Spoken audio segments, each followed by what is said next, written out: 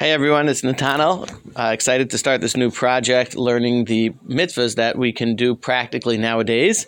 It's called the Sefer Mitzvah HaMitzvos HaKatzer, written by the Chafetz Chaim, that we're basically learning through. Obviously, I'll take the opportunity to share some of my own thoughts, but it's based on that. It's called the short list of mitzvahs because it's only ones that we can do here and now today. So that's kind of interesting. Anyway, the first grouping that the Chafetz Chaim talks about are things that we would put in the realm of thought. We can do them because we have the ability to think, to use our mind, and to put our mind to valuable thoughts, to things that to understand what it is that a Jew believes, what a Jew loves, what a Jew fears, what a Jew is close to. So these areas of thought build our relationship with Hashem, and it's worthy of putting some thought to it. The first one, the Torah tells us, the very first of the 10 Commandments, so it's a big one.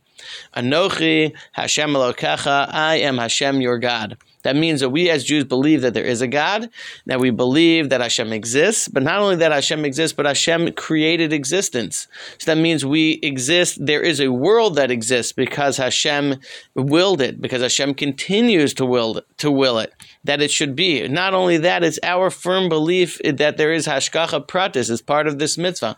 Hashgacha Pratis means that Hashem continues to be involved, engaged, actively watching, caring, and interacting with what goes on in this world. So the first mitzvah calls on us that we should have this belief that Hashem cares, and because Hashem cares, and that He made this world and He cares how we interact with it and what we're doing, if we're called upon, if someone challenges Hashem's existence, this is the mitzvah that so many Jews have given their life for, that so many Jews have said, if you're going to challenge the existence of God, if you're going to challenge that Hashem, the God of the Jewish people who created heavens and earth, if you're going to challenge His existence, I'm willing to give my life. And that's what so many Jews, if you will, have gone to the gas chambers, have gone to the Inquisitions, torture chambers, and etc., because they've said anything that I have, whether it's my resources or even my life, I would give to express my belief that Hashem is here and He's taking care of us.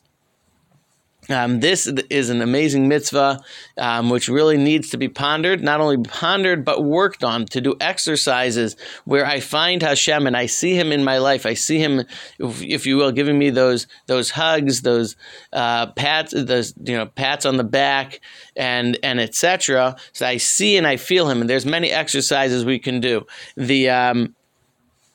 This mitzvah is a mitzvah that every man and every woman is obligated in at all times. So it's very worthy of starting with, and it's worthy of putting the effort into understanding it. And when we say you can do it, we mean we can invest our brain, our mental energy on this rather than so many other less important things.